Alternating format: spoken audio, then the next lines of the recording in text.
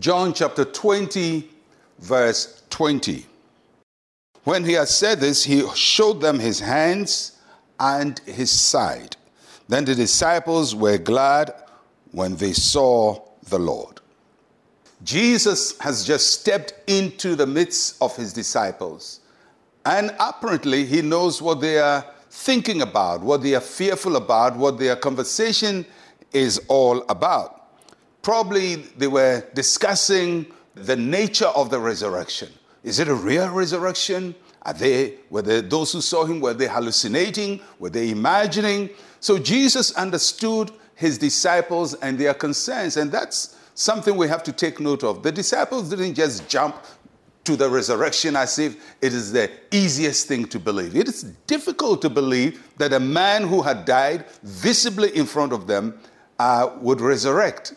So they were thinking about these things. So Jesus responded in a way to affirm the resurrection and clear their doubts. And the passage says that he showed them his hands and his side. The disciples were not all there when the crucifixion took place. John was there, the mother of Jesus was there, but the rest were not there. But there were other observers, and the message they had heard clearly was that Jesus had been crucified with nails in his hands. John probably conveyed the message, Mary conveyed it, other onlookers, it was the talk of the town, had said this is how he was crucified. And then something very notable, that a spear had pierced his side, or a soldier had used a spear to pierce his side at the end of the journey. Now remember, there was no stethoscopes for you to determine whether a person was dead. This is the stethoscope to read his pulse. Is he dead? Just spear him. So they speared him, blood and water came out. So they knew that Jesus would have wounds from those, and especially the one on his side would be very deep because of the spear.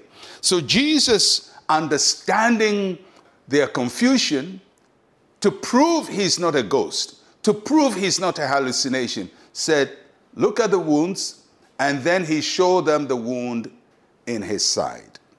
Now, this time we don't know whether the wound in his side is healed, that is what I would suppose, or probably it wasn't fully healed. I can't tell, but it was clear that the guy had something in his hands and something in his side. And the passage says the disciples were glad when they saw it. The evidence was strong enough for them. Their questions disappeared, their fears subsided. They were so relieved. Jesus, who died, is alive. The crucified Lord is the risen Lord, and that is the foundation of our faith as Christians.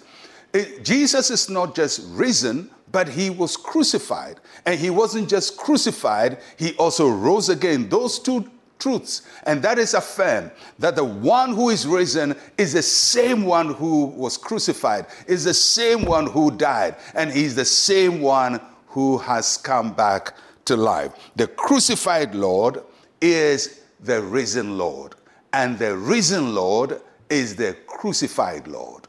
And the two will not be separated from this time onwards in the preaching of the disciples.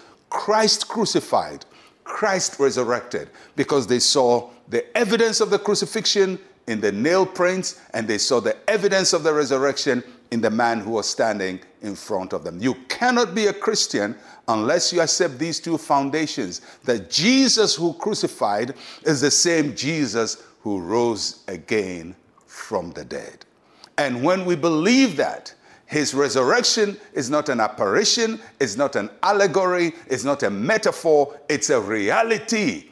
That is where our faith is. And that's what filled the disciples with joy. And may that information also fill you with joy. Let us pray. Say with me, Heavenly Father, thank you that in the crucifixion and resurrection of Christ, you have filled my life with joy. In Jesus' name, amen and amen. I'll catch you again tomorrow. I'm Pastor Mensa Otabil. Shalom, peace, and life to you.